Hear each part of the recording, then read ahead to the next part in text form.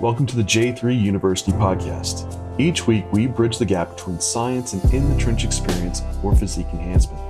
I'm your host, John Jewett. Let class begin.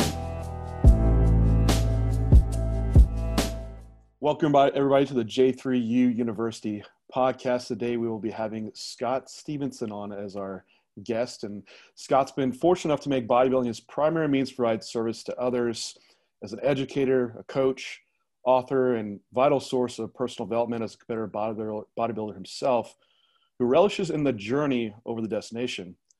Along the way, he's authored his books, Fortitude Training, and also Be Your Own Bodybuilding Coach, as well as a dozen of online articles, owned a gym, lecture abroad, domestically, personal trained and coach clients ranging from kids to firefighters to Olympia champions, and managed to step on stage a few times along the way, which I think a few times is kind of an understatement for Scott.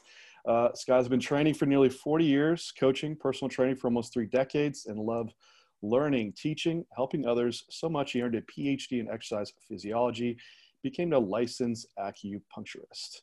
So, with further ado, the honored Scott Stevenson. Scott, how are you doing today? I'm great. Thanks for reading that. I just wrote that up for Luke because we needed some sort of, intro. I didn't realize how verbose it was. So. No. I was like, wow, this is great. I'm just going to roll with that. And it covers you so well that, no other additions that needed. Right on. Yeah, it's another, it's funny because people check in. I'm here in Florida, and we're as loosey-goosey with COVID, I think, as pretty much any place, which is why they brought the Olympia here, et cetera, et cetera. And so how are your gyms there? I'm like, there's like nothing, there's like almost no restrictions. There's the 6-foot rule is in place, but things are very, very good here. So I feel like really almost guilty in a sense, because I know how rough it is for some people. I have clients in the UK and they're creating new categories of lockdown, I think, to describe what they're doing now. It's so bad. So things are hopefully people can not want to reach to their computer screens and strangle me for saying that, but rather live vicariously and know like maybe there's some hope on the horizon, because we're doing it here in Florida so far. Florida's kind of become the safe haven of bodybuilding. Like if you can break through your quarantine lockdown and escape to Florida, you might be able to have like a bodybuilding show and have some normalcy. Right. Yeah, everything's coming down here. Like. Do you have plans to try to get to stage this year, or with all the lockdowns, you just, hey, I'm just perpetual off season for this year? Or I did 3 shows this past year that were like about 5 or 6 weeks out. So one was in Orlando. Actually, I got to watch 2 were in Orlando. What's that? I said I was in the crowd. I got to watch you on stage. Okay. I'm sorry about that. My apologies. So I did 3. We'll see what happens. For me, it's always been like this. One of the things I did this year is someone suggested, a good friend of mine who I trust, is like, try to keep dieting, see if you can make it down to the light heavies, which made me lighter than I had been in like 20 years, like literally. I mean, it had been maybe 18 years since I've been that light. So I did that, and suspecting that I might not look my all-time best, but I knew I would figure some things out along the way. And for me, like, as we said, and as I wrote in that little bio, it's kind of about the journey and what I can pick up and learn, and some phenomenal insights, some things about carbing up and sort of surviving a low carb diet, and then what to watch out for thereafter. We're just like, I mean, those are insights you're not going to get unless you really, to some degree, no one's going to study that, because you're not going to get a subject pool, sort of bridging into our topic for today, our topics. You're not going to get people to go through a lot of those things, but you're going to get bodybuilders on an individual basis to do that. So, I suffered through and I use that word very, very carefully, because this was a pretty rough period of dieting. I don't think of it as suffering if you're choosing to do it, but it was pretty dang dastardly. But I learned a ton in how to get through that, what worked for me, to be able to have some semblance of sleep and avoid all those, the nastiness that comes along with pre-contest. But so as long as, to answer your question, as long as I see sort of a reason or a way that I can bring more information into my noggin that I can then sort of help other people with, and of course, enjoy the process. That for me is an intrinsically valuable exercise. I just like doing those things. So as long as I can find a fun and informationally laden experiment to create next year, then hell yeah, I'll be competing again. I'll figure out, they'll keep on taking my money. I know that much. So I'll and I'll figure out a way to get up there. And so probably, yes, I tend to do that when I have the opportunity. Within that prep, and I kind of have some insider knowledge that you were a author on a paper with Brad Schoenfeld and Dr. Guillermo Escalante, Yep. all on Peak Week. So that's one that's going to be published and coming out. So right. I'm curious, did you actually get to, and this is probably going to be the most comprehensive review paper on a Peak Week strategy with the current evidence that we do have, which is perfect for the topic that we're talking today. Do you actually find yourself like applying a lot of that or going against what you had recommended in that review paper on these past shows you did this last year? I do. See, I had written an article. I wrote some things online like maybe 15 years ago. And then I have a Peak Week article that I've written numerous things for John Meadows' site. And then in my Be Your Own Bodybuilding Coach book, I've got like a 20-page section on how I've done Peak Week with people. Just one strategy that can work. So, and when the guys brought me in to write that paper, I had a lot of ideas already formed because I'd already written, a chapter in a book and several articles. So I was already applying and doing all those things because some of those ideas, and it's funny, we all seem to overlap and match in large extent. What Chris Bearcat is doing and what Brad says he does with people, what Guillermo has done, there is a ton of overlap already. So it wasn't if I, tried to go out and break the mold, or it wasn't as if like, wow, those guys have a completely different way of doing things that I want to adopt. The one thing that was kind of new and different for me was for this second show when I dieted down to make a light heavy. So normally, in the past decade or so, I would weigh in somewhere around 212, 215, and the day before the show or whenever it might be at a national level show. So you kind of get there as, weigh in. And so we're right in the middle of the heavyweights. Not at the top, so I'm kind of getting outsized, and conditioning would be the thing that would carry me placing-wise, if anything. And then, I might end up even lighter. Usually I end up lighter and drier thereafter, almost every single time. And so this time I had to get down about, 14, 15 pounds, but in time for a weigh-in. And in doing that, I was in a set of circumstances I'd never been in before. And I basically went about 5 weeks with an essentially zero carbohydrate diet, which is a rule breaker for me. I did break that rule because I don't like to see people training, because you lose the ability to train hard to some degree when you're lacking in glycogen. You just don't have the fuel available for the sets in the way you would be ideal. So I don't like my rule of thumb has been don't train more than maybe twice without some form of a carb up to replenish the glycogen in the muscles you've been training. Well, I totally violated that. It was, it was like 14 or 15 workouts, training sessions, which for me are not high volume, but that was over maybe 4 or 5 weeks between the two shows that I'd gone without any form of a carb up. Except I did do a practice run. And I've talked about this on my podcast, so some listeners may have already heard this before, but I did a practice run just to see what a carb up would be like. And I always suggest people do that. That way you've got if things go totally awry in a way that's unexpected, it doesn't matter because it's not on show day. And then you can figure out hopefully what caused that error and then correct it the next time around. And when I did this carb up, I'm trying to think, I remember talking with Chris Bearcat about this. It was very modest. It was maybe grams of carbs and nothing crazy. It wasn't like I just, went to the vending machine and started stuffing down all the processed stuff I could find. And the cramping was just ridiculous. It was literally ludicrous.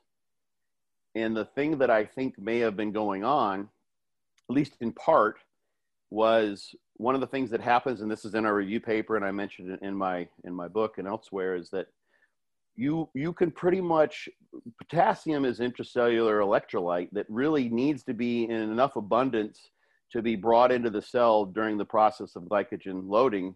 And if it's not available, you won't glycogen load. It's part of the osmotic effect that comes with pulling water in with glycogen, which is why we glycogen load, to fill the muscle up.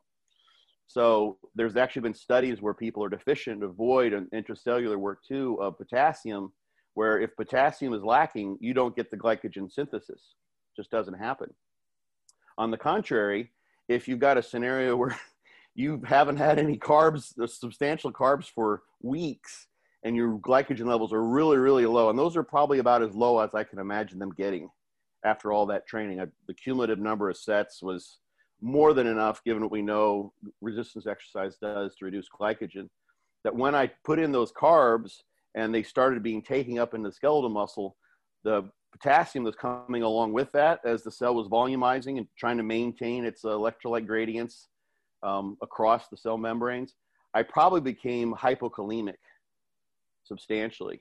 And I fought it. I figured that might happen. I've had that a little bit in the past. So I was using taurine and a potassium supplement and a multi-mineral supplement.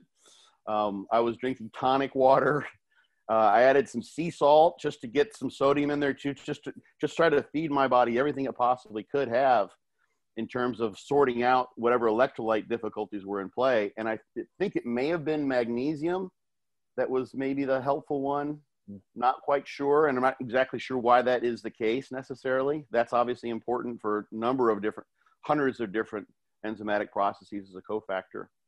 So, but I realized that trying to carb up in, rapid fashion after having been glycogen depleted for so long is going to be a difficult issue, and going to have to be very, very careful. These cramps were literally, I ate, obviously the food was delicious.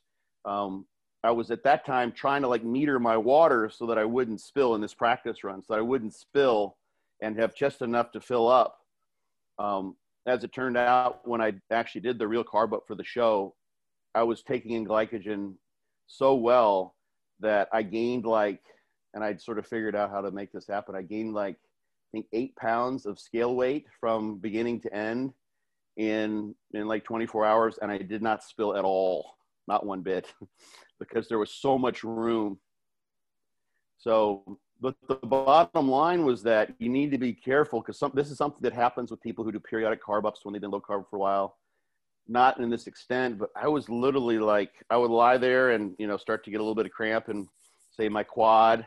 And then I go to, bend my leg to sort of pull the cramp out. My hamstring would go on that side. And then I'd try to inch myself over to get that leg into a better position. And then my glute would go on the other side. And I was okay. So I'd get up and I'd go grab my taurine and my multi-mineral and drink some water. Remedy that for the next 45 minutes. This is throughout the night. So probably 5 or 6 times I was woken up by cramps happening as my body's trying to figure out what's going on there with the electrolytes. So that's just the short encapsulation of one particular thing that I figured out. And I think you need to kind of extend the carb up out and precede all of those carbs with providing lots of those anti-cramping strategies. So make sure there's plenty of electrolytes there. I think the quinine probably helps with tonic water.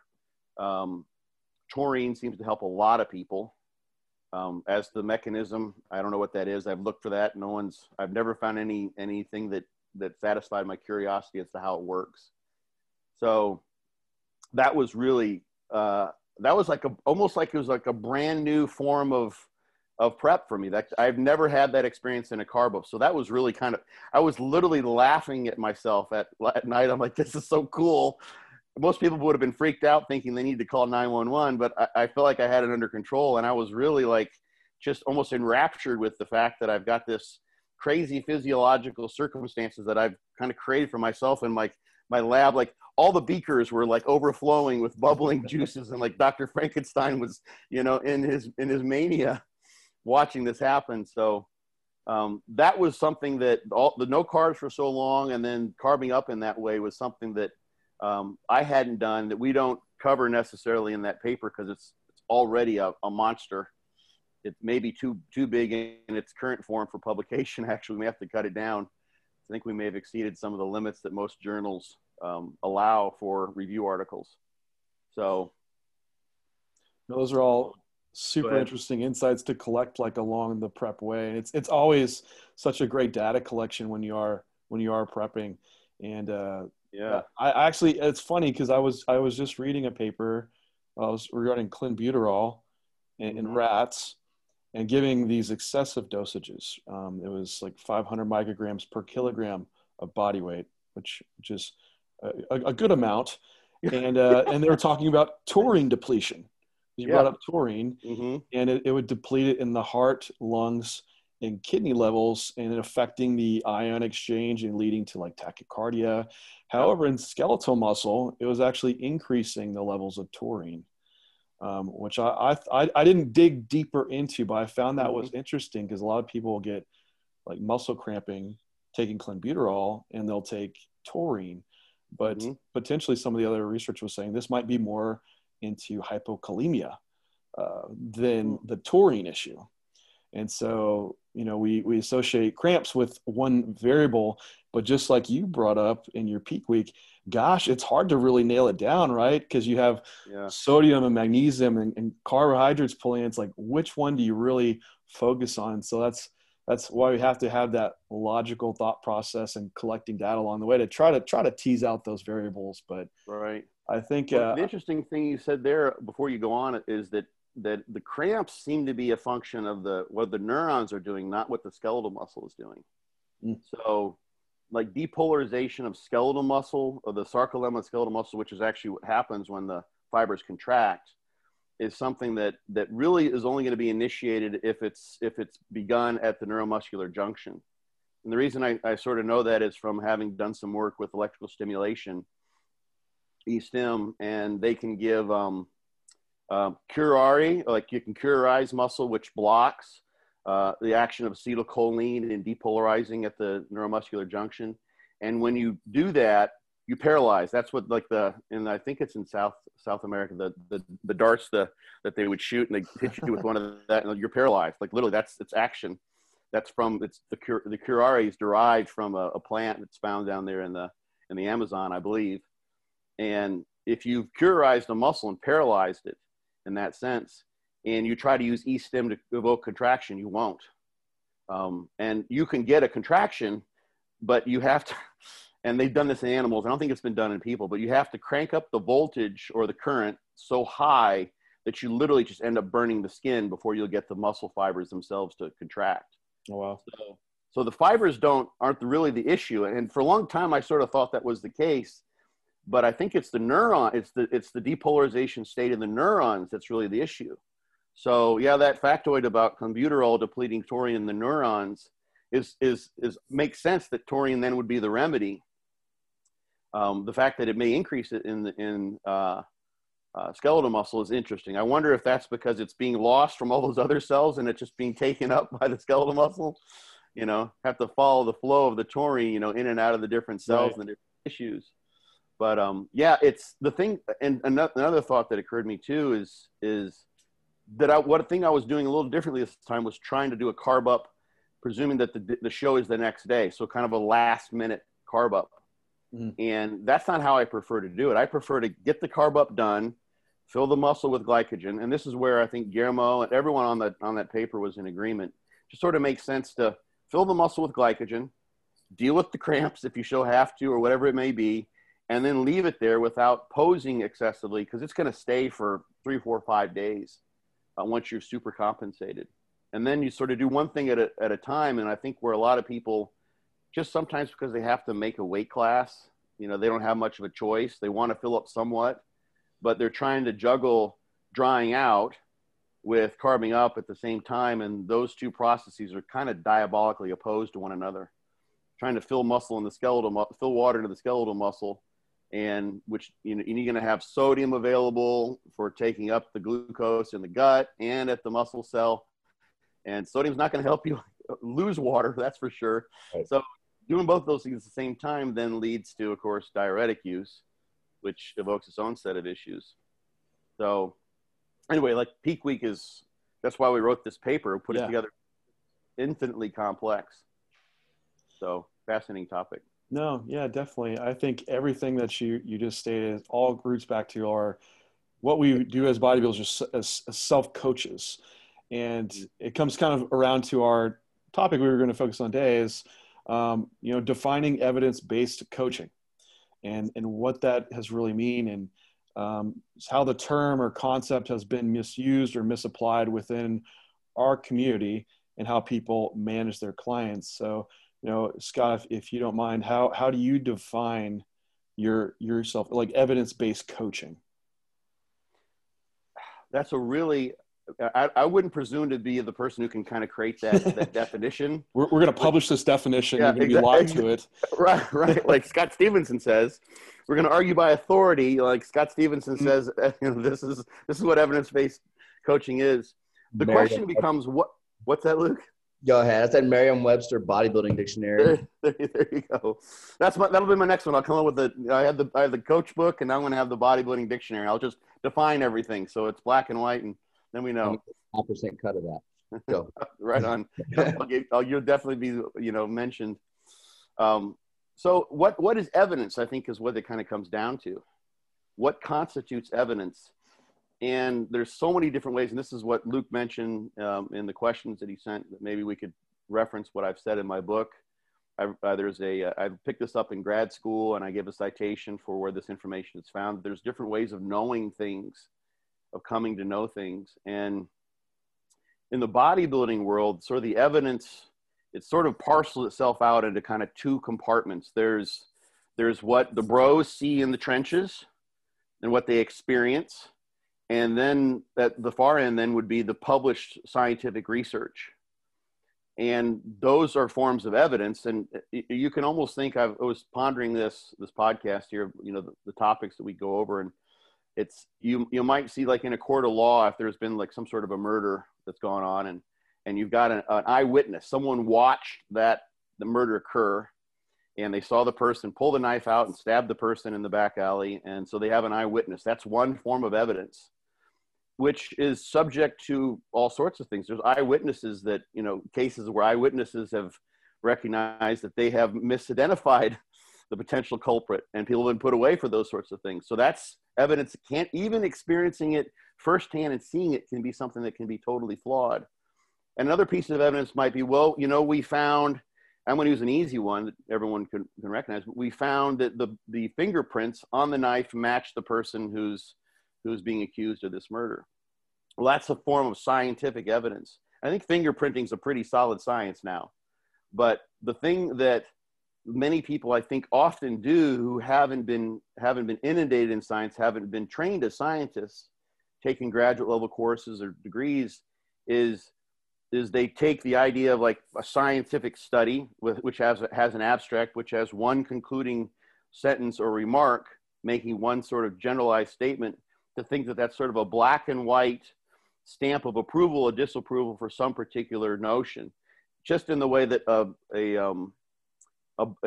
fingerprint would say, well, it's either, John Smith or it's not John Smith.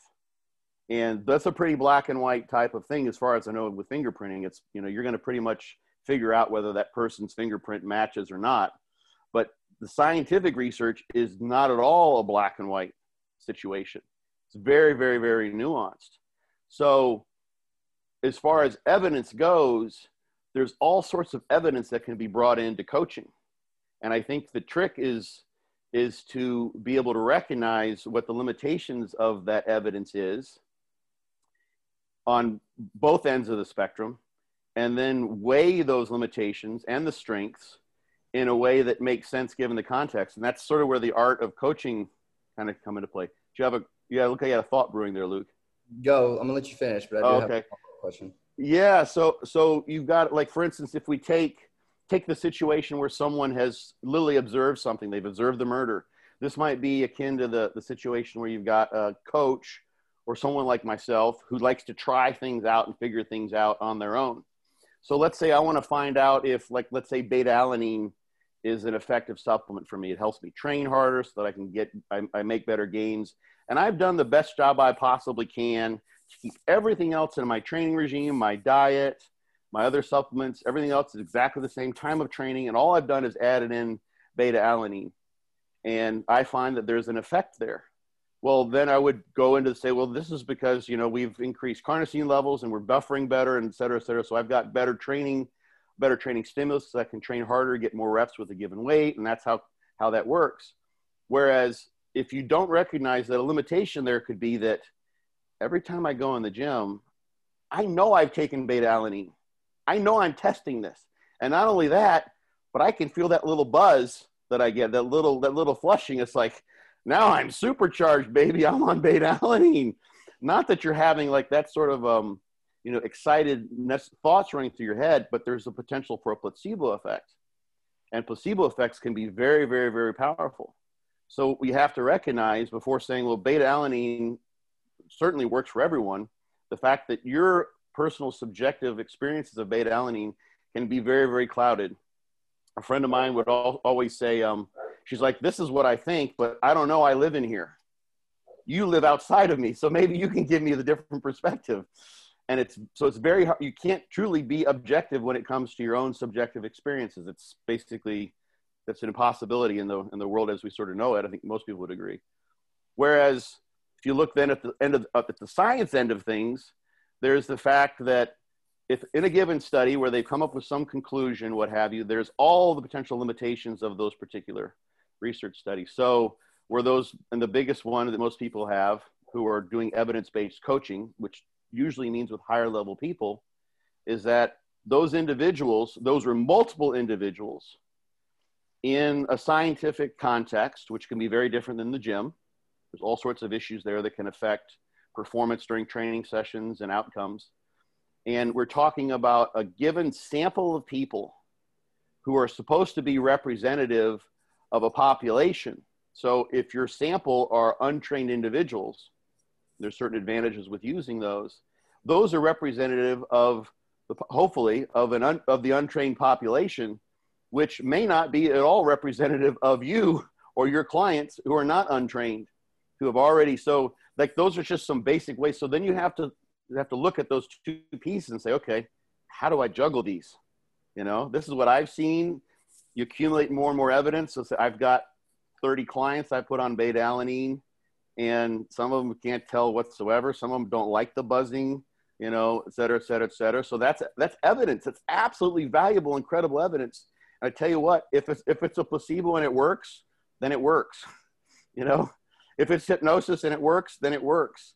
The bottom line is we figure out ways to make things work. And I think sometimes if you're more inclined to look at the science, the scientific publication aspect of things, people want to know that it works because of the suspected underlying mechanism that's in place. It works because of this.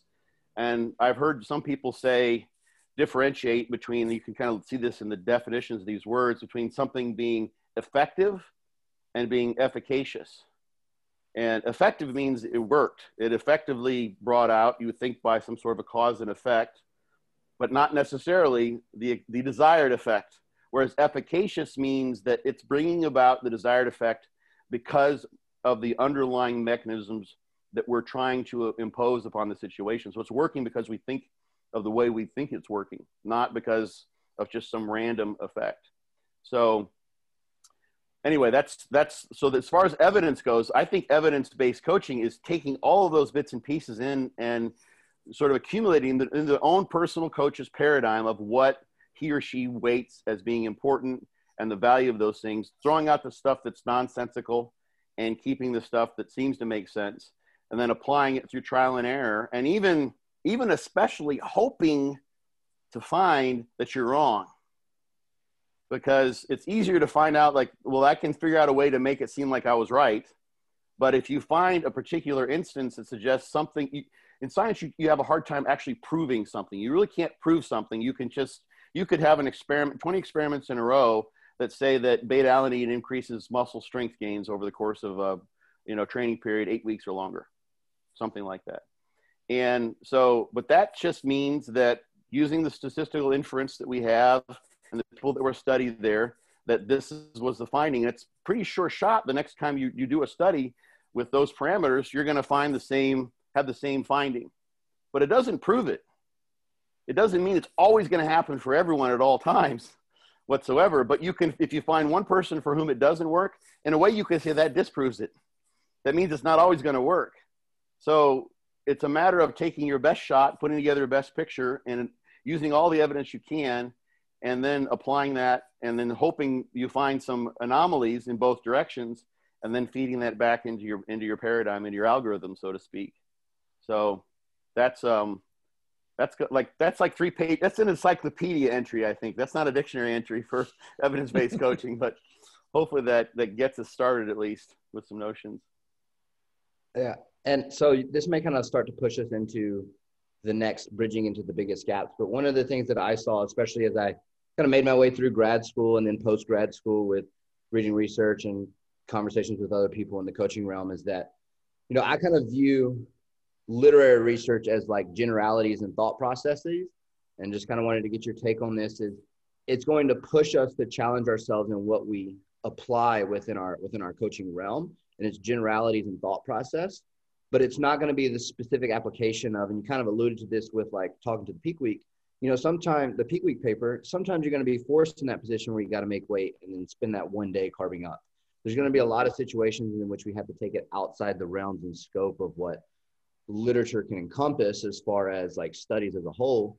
So as we kind of transition into like, where do we have gaps? Like, do you view literature as like this generalities and thought process that we can take to guide decision making, but then gather our own information with testing within our clientele? Yeah, the thing is, and it's funny that you backed up the thought I had before. That is a really kind of, it's one of the biggest, I think, gaps, is that in the scientific literature, most of the time, there's just a huge gap in terms of studying highly trained individuals.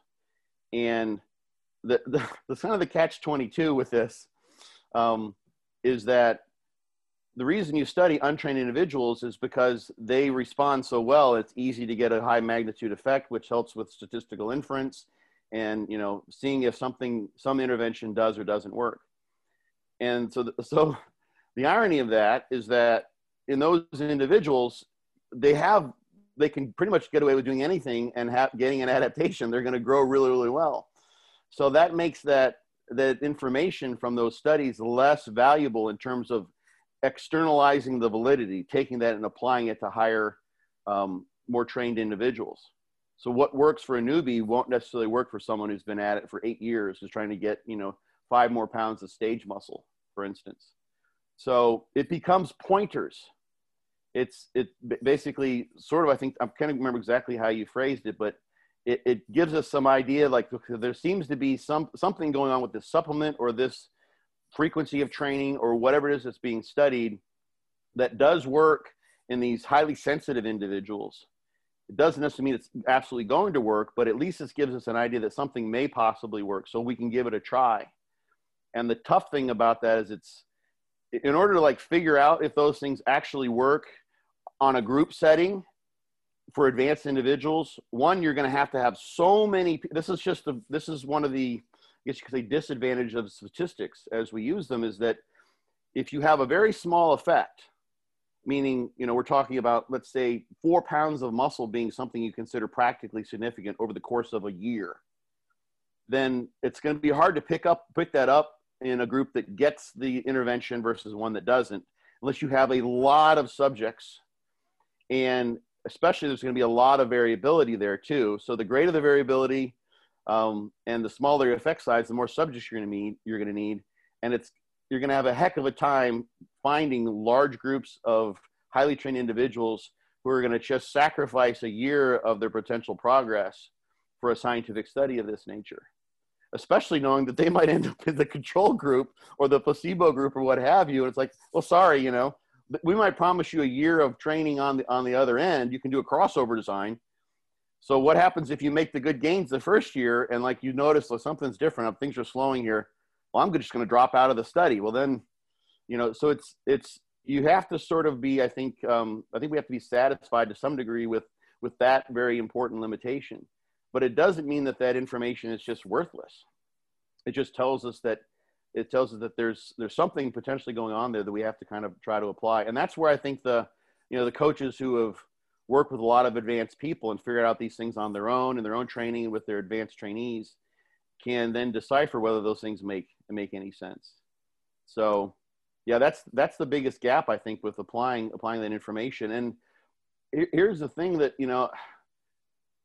it's fairly rare. You can probably count on, and you're probably lining these people up, I hope, for your podcast, on your hands, the number of people who have some formal scientific training, as well as have been at it in the gym for any period of time. So often I get questions from people on Instagram or Facebook or what have you, from potential clients or just people inquiring, and they say, I asked my professor, and this professor has been at it for 20 years. He teaches a class on exercise physiology, something about weight training, resistance exercise, and muscle hypertrophy. And they have no clue whatsoever. So this is so far outside their realm of expertise. All sorts of amazing, intricate details about things related to their area of expertise in exercise physiology or even muscle biology. But when it comes to getting in the trenches in the situation that those people are talking about, those professors have no idea. So bridging that gap between the bro who's out there banging it out and the guy in the ivory tower, there's not a whole lot of people in between. And that's where I'm trying to be as much as I possibly can, because I can speak to both of them. So I'm like the interpreter. It's like, okay, yeah, this guy said effect size. So here's what effect size is. We need to take the difference of the means divided by the pooled standard deviation. Let me explain to you what that means. And I can break it down like, oh, okay, that makes sense. But this guy has no idea how to explain it to this guy. The bros never understand the gobbledygook that may come out of the science's mouth, which is what you often find published in the studies. So that's the hard part, is taking that information and recognizing, where its limitations are. And if you're an average person, I mean, there are so many, I'm ignorant in almost everything in the entire world, relatively speaking, compared to what I happen to know about muscle biology and exercise and bodybuilding. I don't know jack diddly about anything. I actually love being a newbie in things because it opens up a whole new world of exploring. So I can't expect someone who's been a fairly advanced trainee to have advanced level of how science is carried out in a soft biological science like exercise physiology. So that's just going to be a big black box to those folks. Like, I don't know. I have no idea what this means. Like, what the heck is going on in this? I just read the bottom line. Like, okay, like, no, that's bullshit, and that's unfortunate, because the way I see it, there's basic research, which gives you foundations upon which to do applied research. And the applied research is the stuff that should then be applied to people's lives in some way, shape, or form. And bodybuilding is, it's a first world luxury, really. We're force feeding ourselves so we can look better in the mirror and on stage in our underwear when it kind of comes down to it. It's also a hero's journey.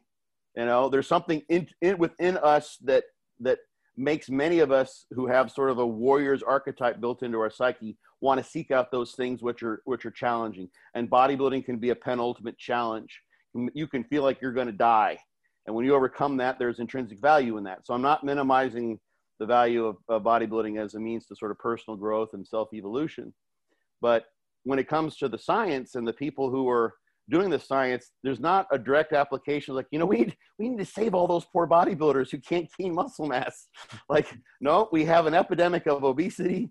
We've got lots of older folks, who have sarcopenia, who are falling and breaking hips. There's so many more medical applications, obvious reasons why we would be doing science related to muscle growth and things that are secondary sort of to bodybuilding.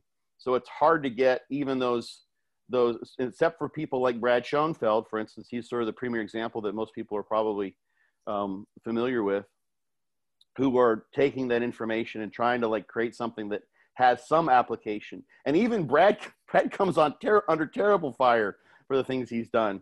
I have a quote that we don't have to read it, but it's something I saw when he did a podcast with Fouad Abiad not too long ago, and saw it posted on a board, and someone was saying all this research stuff is bullshit. Like, someone just threw it all out the water. I'm like, oh my gosh, which is too bad, really, because I could tell from the rest of that person's post, and I can see why they would say that and see it would make sense to them. But I also can tell they probably they didn't watch the interview, and they haven't read the science, and they don't have an understanding of how that science is carried out. So there's this it's a normal human function of human nature, but there's this kind of hypocrisy in that you see a lot of times the bros will say, well, that guy, you know, the guy with the pocket protector over there, obviously, you know, you wouldn't see him on the street and think he's ever lifted a weight in his life. So we'll just throw out his opinions. And so at the same time, that person may have absolutely no idea of how that scientific study has been put together, what's going on in terms of study design, statistical analysis, what it takes to carry those things out. They're completely ignorant of the scientific method in that context as doing resistance training exercise studies. And they're throwing away Brad's ideas because they think he's ignorant of what it comes to training in the gym, which is not true. Actually, Brad's competed in the past. He's a trainer for years. So they're basically, it can be a very hypocritical thing to think that the science is just bullshit when you really don't truly understand the science. So one of the things I've sort of tried to keep in the front of my head is seek first to understand and only then to criticize. So that first step can take a long time. The second one's easy to jump to. We do that really, he's bullshit. Look at him, he's puny. What could he possibly know? It's like, hold on, what's he saying? I don't understand a thing he's saying, so I'm just going to criticize him and throw him out. So I hate to see that. That's why I want to bring those people together, you know, because they're both good intentions. I don't think anyone's evil, but I like to see that information translated as best as possible. So that's part of my mission to fill those gaps, so to speak, at least informationally speaking. Yeah, I always wonder, like, the psychology behind some of it. Like, if someone's getting challenged outside their comfort, like having someone kind of giving some information to you that's like, hey, you might be slightly wrong in this area, it is challenging. It might be even as deep as like your own, you know, inner core belief system, right? Like if you're, and that's why we see extremes. And maybe just culturally, we like to go to the extremes of like, I'm vegan, or I'm carnivore, or I'm Republican, or I'm Democrat, right? It's like, I'm all bro, or I'm all scientist. And a lot of times, most of these truths are kind of in the middle, but it's hard to find that middle and kind of play both sides of the fence, which, Scott, you're on the fence and you can see both sides, right?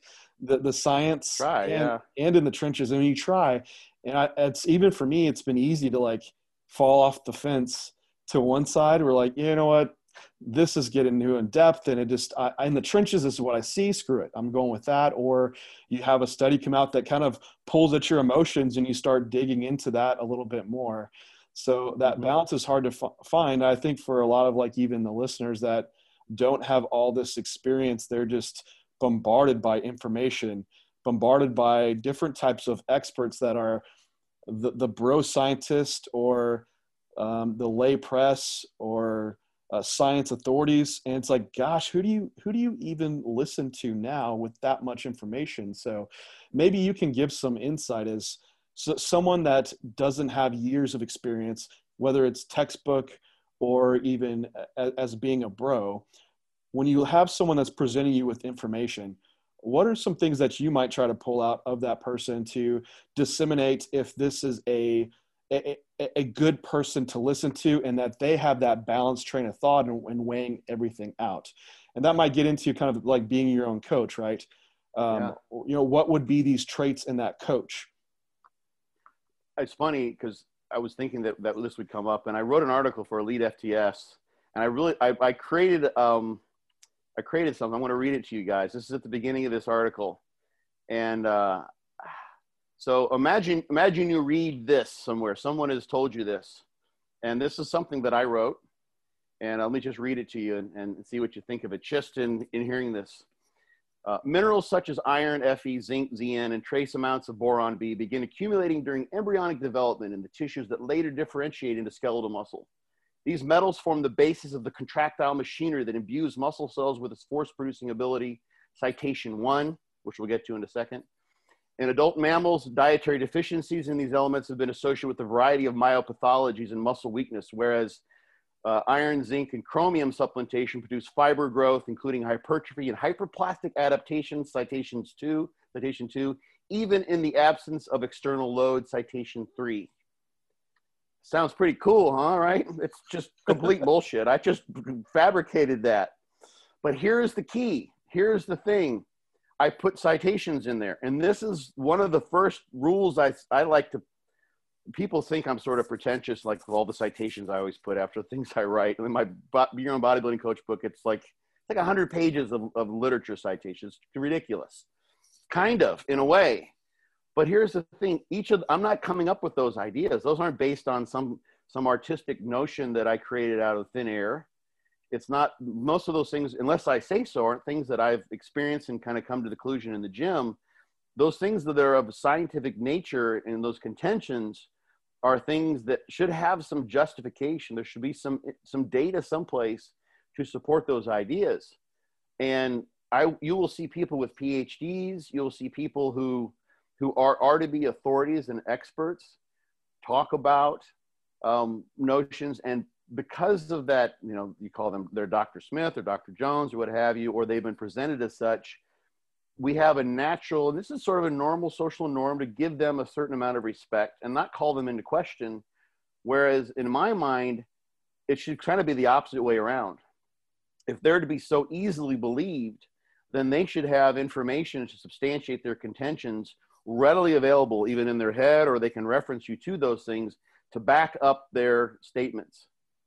And they should be called to carpet on that even more so than anyone else. So, I mean, when I put these citations in, I think some people may have even read that, and people skip the citations. People don't read those a lot of times because it's like, what that is, but you can Google a citation, just copy the whole thing, paste it into Google, and you'll find it on Google Scholar almost right off the bat. And then you can read, and oftentimes you'll find that the citation may have nothing to do whatsoever with what was said. And I found that even in scientific research, when I'm like, I wonder why they're saying that, and I will go and try to trace the source of the information.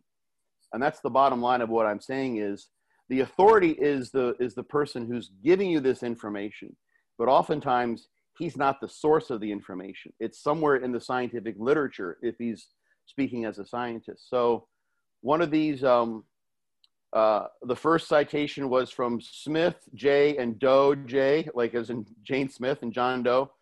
2011, genetic and dietary control of mammalian embryonic development, muscle tissue, and it was published in the Journal of Significant Results, which is completely fabricated. The next one was published by Dees Balls, and the third one was by Dave Tate, John Meadows, Shelby Starnes, Mark Dugdale, Amit Sapir, and Ken Hill, and it was in the Journal of Mice and Men. I just made those up, and I think they're pretty fun when you go through and read those, but so it's very easy to bamboozle people with statements. You'll see this everywhere. It's ubiquitous, and it's not how things should be, in my opinion. That's not how people are trained as scientists. That's why you see all those references at the end of those. That's the standard for supporting your contentions. So if someone is saying something that is of scientific nature, I feel free. It's actually sort of their obligation to be able to say, here's why I think that, or here's why I say that. I read a study once. I can find it for you. It's in my database or what have you. Or maybe they can tell you exactly who did it. That's the more ideal situation. And that's akin with people. It's on par with when people go into their doctors and their doctor says, take this, and they have no idea why they're taking it, what it does, what the side effects are. They just swallow that information hook, line, and sinker. And so that trust and authority is given way too freely in my mind. Because ultimately, when it comes to choosing who to believe, you're the one who's making the decision. It's not the expert who's deciding what's true and false. It's you. They're giving you the information, saying it's true, but it's ultimately up to you to make the decision whether that is actually something you're going to believe, and to what extent you're going to believe it. So the first thing I would do is say, ask those experts for deeper information, for more information.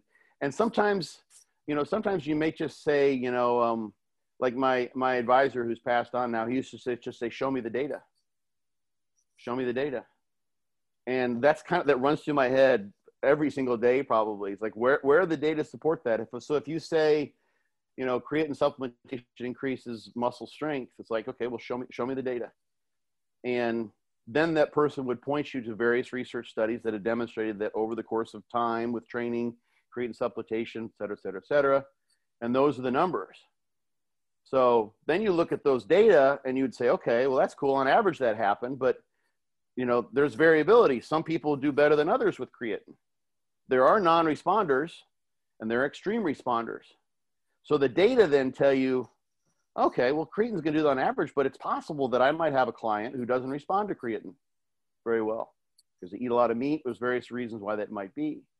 So that data and the underlying study give you the expanded view into that contention by the expert, which is really where the gold is. It's like, so how strong is this contention? Like you can read, like in epidemiology, it's a classical thing where you'll see, you know, some particular intervention, you know, has a significant effect on reducing LDL or reducing some risk factor for cardiovascular disease or whatever it might be. And in epidemiological studies, you've got thousands, if not hundreds of thousands of people who've been studied.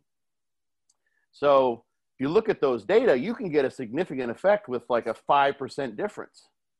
So I brought my, you know, my total triglycerides down from 200 to 190. It's like, okay, I mean, it's 5%. Like, is that going to really, what does that really mean for me? That was the average. And that was significant because you had 100,000 people. So if someone says, oh, take this, it'll bring your total triglycerides down.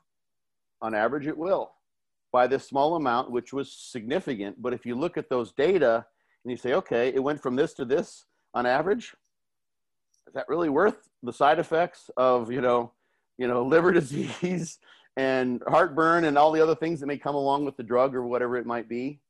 So, and that's an easy thing to do. You can get that deep as to whether you can trust that, to what extent you can trust that information simply by finding a primary reference or getting one and just reading the abstract.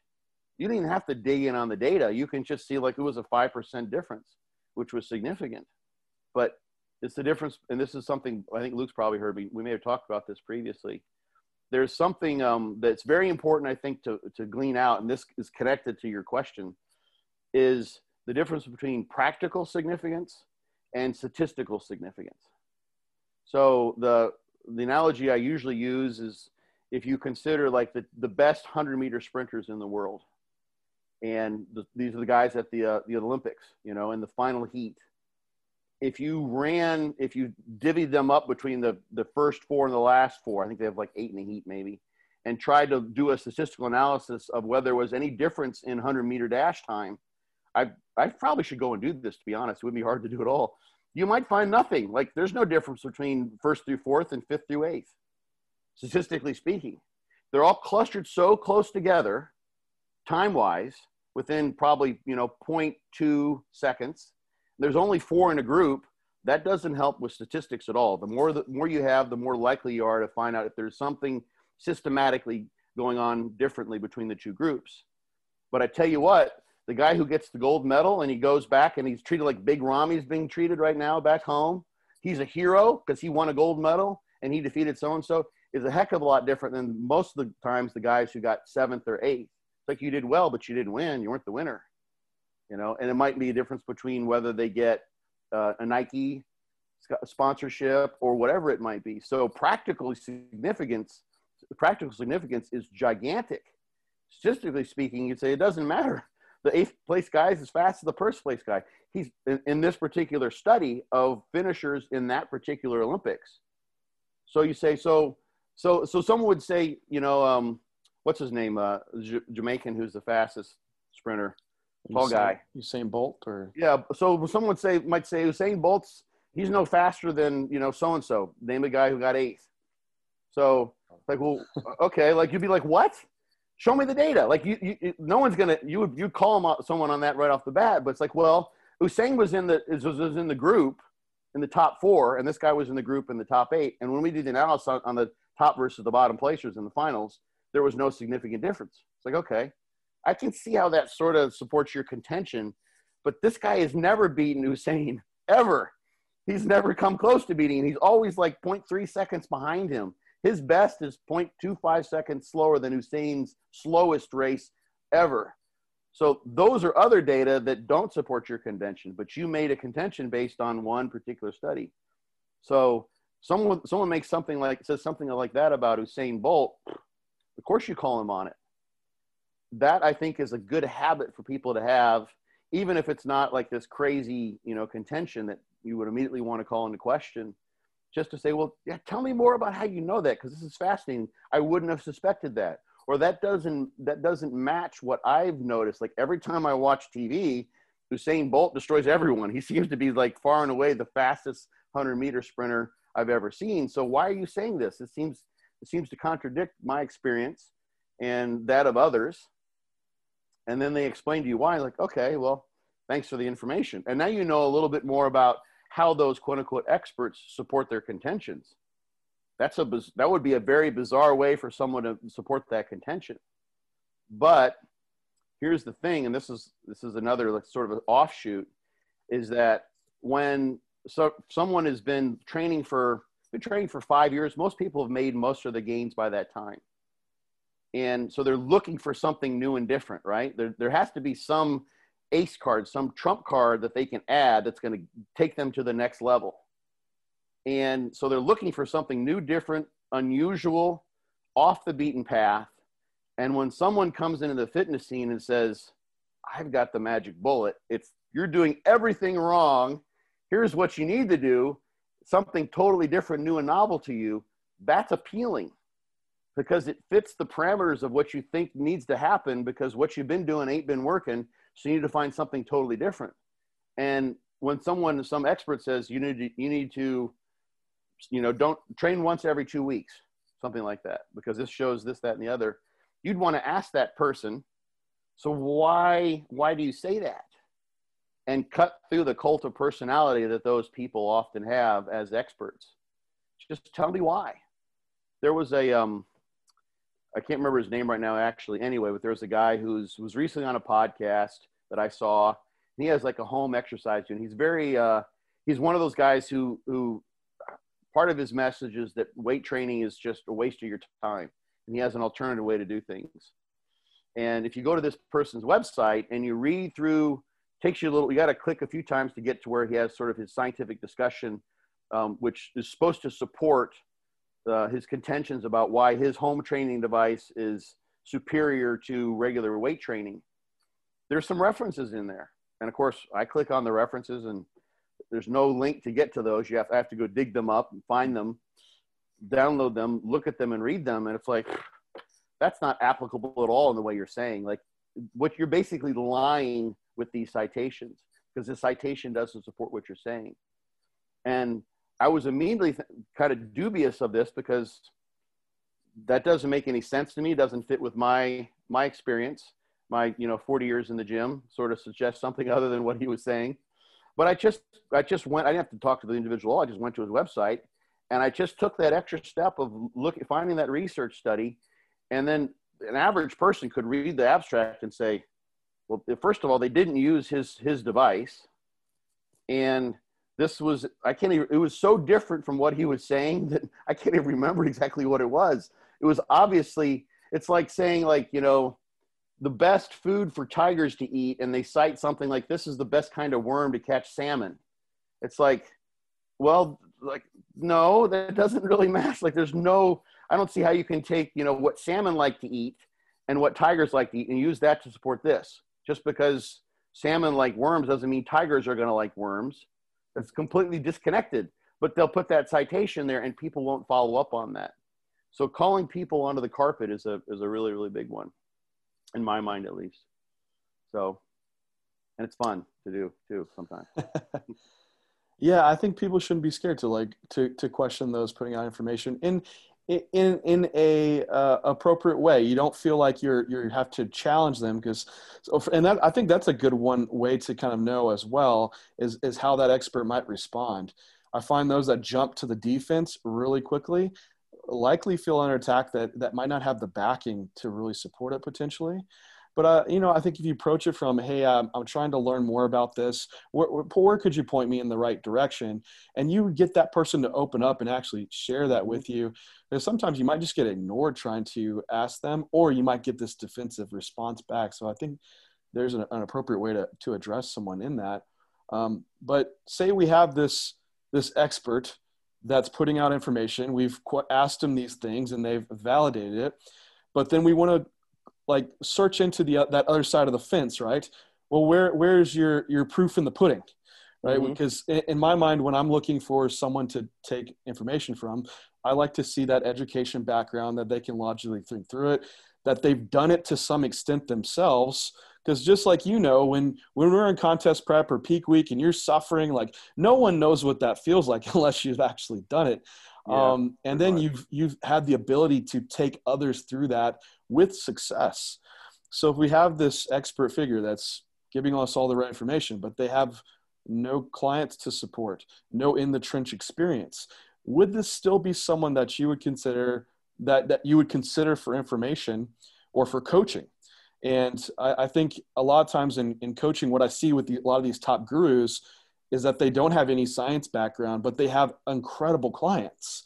Mm-hmm. And it's like, well, damn, well, there's your proof right there. Like they have all this great success. And then I think that's what leads some of our bros and the people that just, science is all bullshit. I'm going to go with this guy because he produces the results and that's what matters. So how do we filter through that once we're seeing that type of coaching knowledge being put out? So that's another example in my mind, at least, of those are case studies, so to speak, that he's putting forth, and they're not published anywhere scientifically. But the question then becomes, to what extent does what he's done with those clients apply to me? So if you've got, and there could be a variety of things that you need to know in order to evaluate that. So where was this person once? So like one of my favorites, and we're not now, my Facebook profile got hacked, but my old one, I was friends with a guy named Franco Santoriello. And he was the face man for Cybergenics, which is this program that's way old. It's one of the first times I ever saw where they would take someone who's sort of in their sort of off-season worst, kind of like what Lee Priest with the Kentucky Fried Chicken thing. It's like, oh my gosh. And then you look at, if you didn't know who Lee was and that he'd been in such good shape, you would think that was a miraculous transformation. So when you're looking at this evidence that a particular coach might have of miraculous transformations, and you look before and after, you need to be able to contextualize that with who are you looking at? What are they capable of? Did they take them to that place where they look phenomenal for the very first time ever, which was far and away beyond where they ever been? Or did they just bring them back to a previous state of being contest ready? So that's one example. And that what that points to is Franco Santoriello was someone who had, I can't remember if he ever got a pro card, but phenomenal physique. One of those guys who was like, nowadays he would have been a pro for sure. And so the genetics were more than likely there. And the genetics are more than likely better than most of the people who are looking to some of these coaches have for making the gains that you see in those clients who are the ones they put, out for the advertising. Sometimes, not always. So the question becomes, is who are they doing this with? Are they doing this with someone who's got phenomenal genetics, who can get away with eating 2/3 of the prescribed diet and still make phenomenal gains?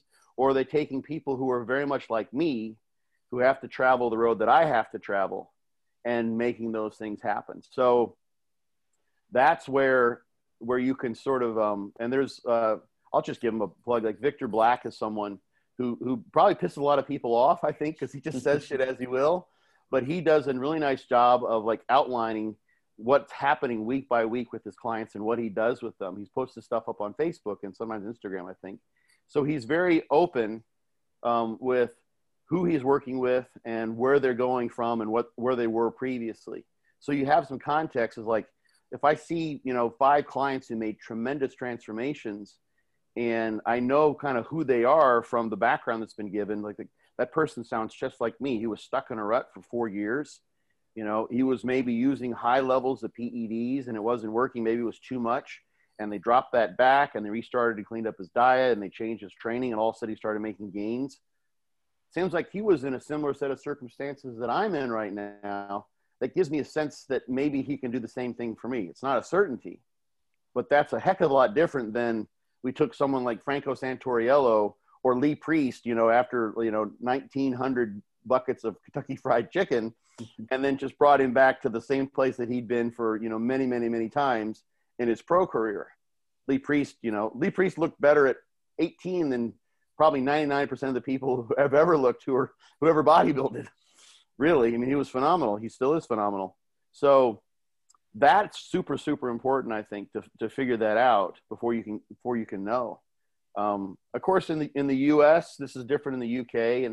But PEDs, steroid use is illegal. So if you can't talk about that openly unless you want to basically make it known to the officials that you're doing things that are against the law. So that aspect can be a huge part.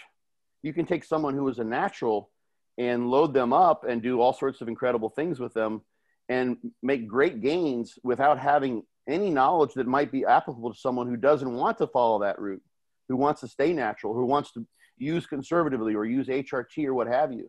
So that's kind of a hidden aspect of these things, which makes sense to hide. And of course, that's also one thing that another sort of category of coaches will do, where they make themselves known as drug gurus.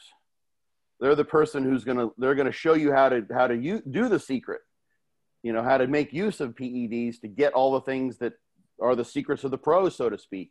And I don't think drugs are the secrets of the pros. I think genetics are the secrets of the pros, to be honest.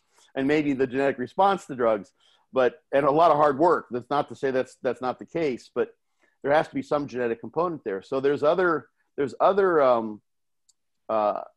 coaches who will basically, they sort of leverage their whole approach on being, kind of a drug guru to some degree, and either making that known or not making that known. So you have to find that out and figure out whether that's a path you want to follow. For a bodybuilder, it can be such a shiny, it's like Gollum and the ring from Lord of the Rings. Like, I want that so bad. I'm willing to do anything for it. Anything. And that is what can be taken advantage of by coaches if they dangle the right ring in front of you. But that ring can be completely imaginary and illusory if what they're dangling is in the form of transformation photos or progress pictures for people who are not like you, genetically speaking, or doing things that you're not willing to do. So are there clients and their clientele, is there any external validity from what they've been doing to what you were willing to do, is kind of the big question to ask. So you can fish that out when you start asking questions. I think a good coach, in my mind, a good coach will be willing to ask, within some reason, willing to answer pretty much all the questions you'd ask about training, like what's your basic training strategy, your basic dietary strategy, will you help me with this, that, and the other? And you can weed through those folks decently well. But you just like with the experts, you got to be willing to ask those questions and not succumb to the Lord of the Rings effect and say, whatever, I'll just do whatever you say and just tell me. Because next thing you know, there's very much, I think there's a lot to say, and this can happen with women especially, I think sometimes, is that once you start making those gains and that progress, it's a hard wagon to get off of, so to speak. It's a hard thing to stop because things are looking so great. And of course, your self-esteem and your sense of self becomes connected with that. And the next thing you know, you're on a one-way path and you don't know how to get back to where you once were. And the coaches know this and they will take advantage of it. The evil ones, so to speak, will, at least. So I think that got kind of to your question. No, it definitely did. And I think so, whether you're a scientific figure putting out education or you're just putting out client progress, there's a way to filter through that for the individual just by asking questions, being inquisitive and trying to pull that out. So I think that was both really insightful. And I know we were a little past this hour, Scott. So I don't want to take you up your time too much longer. I got all day, man. This is what I do. Our 8-hour podcast. I've done 3.5 before a few times, so it's no problem.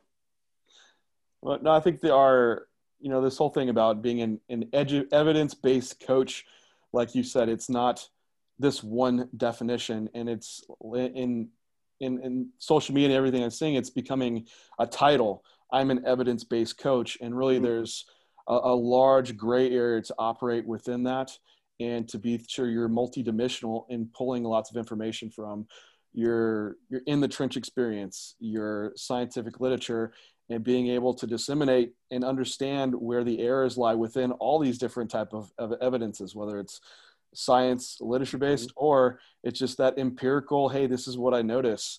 And that's a strength to derive. And I think touching on, if you're not this, person that's been training for 20 years, or you don't have a PhD, how do we really filter through that and for the information that is being disseminated by these people? And it's as simply as just being inquisitive and asking questions and trying to use your approach to try to filter if this person does have all the backing of being of logical mind, and seeing where those clients came from, that maybe it relates to you. So I think a lot of people will get a good takeaway of applying that. And do you have any closing thoughts on where we should be maybe headed in this community for trying to utilize evidence and empirical what we see in the trenches as coaches? You know what, I think one thing that maybe could be, if it could be a good sort of habit for all of us to kind of apply, is to check ourselves too. One of the things with science is that, scientists, there's actually a replication issue in the scientific world, just in general, where studies will go and try to replicate a previous finding using the same exact experimental design and not find that that's the case. It's actually become kind of a big issue. And so we tend to sort of take a study and just think of it, well, that's kind of done. We'll put that in the past. And that's, how things are as far as we can tell. And I think that's a normal human tendency we have as coaches, is to some degree sort of stop questioning our own methods and thoughts. And, I like with me and the no carbs thing that, we talked about earlier, it's like, I wouldn't have asked anyone else to do that, because I knew how diabolical it could be, and I knew what impact it could have. But like, one of the things that I did was, I took my set reps down lower, because I was finding that, I was basically just crashing. All my sets I was hitting a wall on because I was running out of glycogen. So instead of doing sets of like 10 or 12, I do sets of like 6 to 10. And then sometimes even drop sets. And that shifts the reliance onto the creatine phosphate system, and a little bit less on glycogen. And I could still bang out those sets. Of course, I could still lift close to the same loads for those number of reps. Whereas if I tried to lower the load and get the same reps, I would have had a lesser stimulus, because I just couldn't get the reps lacking in the glycogen. So I kind of figured I did something that was contrary to what I thought made sense. And I just said, no, that's kind of don't do that. Like, you need to carb up. You need to have some carbs if you want to continue to train. Keep that as a rule during contest prep. And I just sort of, maybe I'm a renegade. Maybe I'm just still an idiot. I'm still the same knucklehead who just fell in love with weight training when he was 11. But I just decided I'm just going to do this and see what happens. And I dove in contrary to what my otherwise good sense would have suggested, and trained that way. And I actually survived it. And I kind of found a workaround. And it's because I allowed myself to doubt my own previous contentions, and to think, well, maybe you're not right. Maybe there is some way this can possibly happen.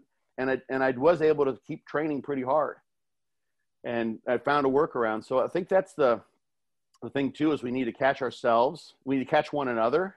And then when you read research, or you see someone make a contention, the first thing, as I mentioned before, is to sort of think critically about it. Like, how can I contradict that person's notion if they're not completely in agreement with me? And I think a smarter way to think of it is like, okay, first, why would they be saying that? In what ways would that make sense? And I think people have done like debates in particular, been on like debate teams. Like, you want to understand the person's both sides of the argument as best you possibly can, so then you can understand the full issue. So someone says something that doesn't make sense to you, think to yourself, why would they say that? What is maybe lacking in the understanding? What do they know that I don't know? I'll refer to Jordan Peterson, who talks about, listening to pretty much everyone that you may run into is if there's someone who could maybe teach you something, regardless of their level of knowledge or what have you. So sometimes, you know, you run into someone in the gym or online or what have you, might say something and you're like, this person, they just started 5 weeks ago. What could they possibly know they could teach me? But they may remind you of something that you'd long forgotten, you know, or maybe give you a thought if you're paying close attention to them. It's like, you know, that's not a bad idea. You know, I mean, do you remember, John, you probably remember this, like when people first started putting, especially John Meadows got a lot of shit for people putting bands on machines at one point in time. You know, you put, like, why are you always putting all these rubber bands on machines? You know, it's what the hell. There was a contingent of people who really disliked that. They thought it was totally hokey. Yeah, even when Louis Simmons, the lead, coming into powerlifting, bringing that in, like the bands and the chains. It's like, you know, he was like the kind of the outcast powerlifter in a way. And that's how John was introduced to it too, through them. And oh yeah, and it's still there's some fight back, but now you see like everyone's using bands and on everything, right? Yeah, it kind of comes around full circle. So yeah, I think just first taking in those, is as crazy as they may be, those notions. And I think the thing, at least for me, and just for people in general, coaches communicating with coaches and coaches communicating with potential clients, is if someone says something and they're adamant about it and you read it and take it in and you say, well, that's just complete hogwash. I can't make any sense of that as a contention or as an idea or a concept. It just runs contrary to everything I possibly know. Then the next thing to think about is like, why would they say that? So like this person I mentioned on one of the discussion boards who was criticizing, you know, just throwing all of Brad's information out, throwing out the baby with the bathwater, or it's like, this is just worthless. Why would he say that? It's like, well, he doesn't have an understanding of the science from other things I've seen him say in that particular thread. He's throwing out some words that don't make sense scientifically. It's not as he just doesn't understand the science. That's why he says that. So the issue is there could be that maybe giving him a better understanding of the science would help him to glean something from what Brad has to say. So understanding why the person you disagree with has that contention tells you how and why they're thinking. And that's a step closer to being able to communicate more effectively in both directions. So like, John, if you say, you know, Scott, you need to fast for the next week, no food whatsoever. And I'd be like, I'm sorry, I'm not doing that. I need to eat. And you're like, no, you have to do that. It's the only way to make gains. I would say, okay, so tell me why you think that. And maybe you have a story of the time when, you know, you went to India and you fasted for a week with this guru, you know, and you completed yourself out and you had like this spiritual enlightenment. You came back, completely renewed your training and your progress. And for you, that was just a life-altering, epiphany-filled, Satori-filled experience that made you into the bodybuilder that you are today. It was like the most I was just making this shit up, but let's say that was the case. Now I understand why you would say that, because you want to help me. And what worked so well for you, you want to work for me. Well, that's a great thing to know. Some people might just say, this guy's full of shit. He's off his rocker. But you had that experience. So now that I understand you, I might say, well, John, but I'm not in I'm not in that position that you were in. I haven't lost my motivation because I'm just making this up. But I'm not in a place where I'm like, do I want to keep doing this or not? I need to go find myself and go to India, and et cetera, et cetera.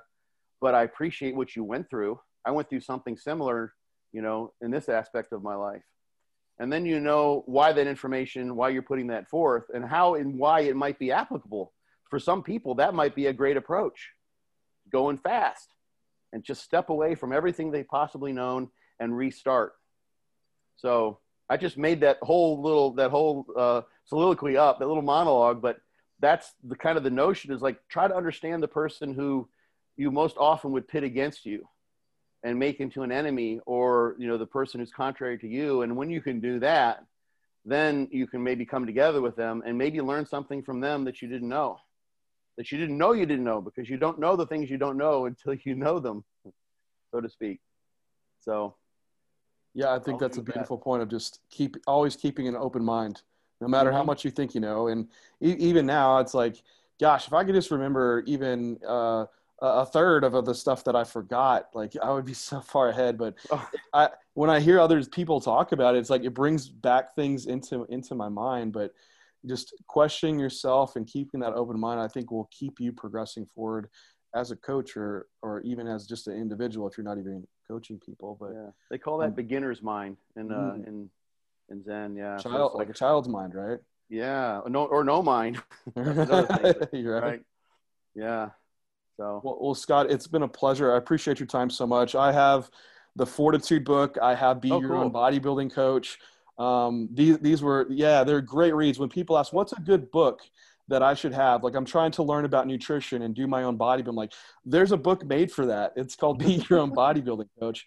And it'll take you through the steps of just like we talked about today, like trying to have that self-development as a bodybuilder, but also have that thought process of challenging different authority figures in the right way, but also filled with awesome information on science-based logical thought, nutrition training, but also in the trench experience from someone that's been doing it for 40 years. So Scott, if anyone wants to reach out to you, learn more about what you're doing, where could they find you at? They can go to drscottstevenson.com, or just really, you can just Google Scott Stevenson bodybuilder and everything pops up pretty readily. So you can put Scott Stevenson meat hit in there. That works as well. Like that comes up. You get the same Google hits. They're identical, I think. So, well known in the Google area. Yeah, so far. Well, Scott, thank you so much again. And you're welcome. I appreciate it. And that'll be all for us today on J3U Podcast. Talk to you next time. Adios. All right.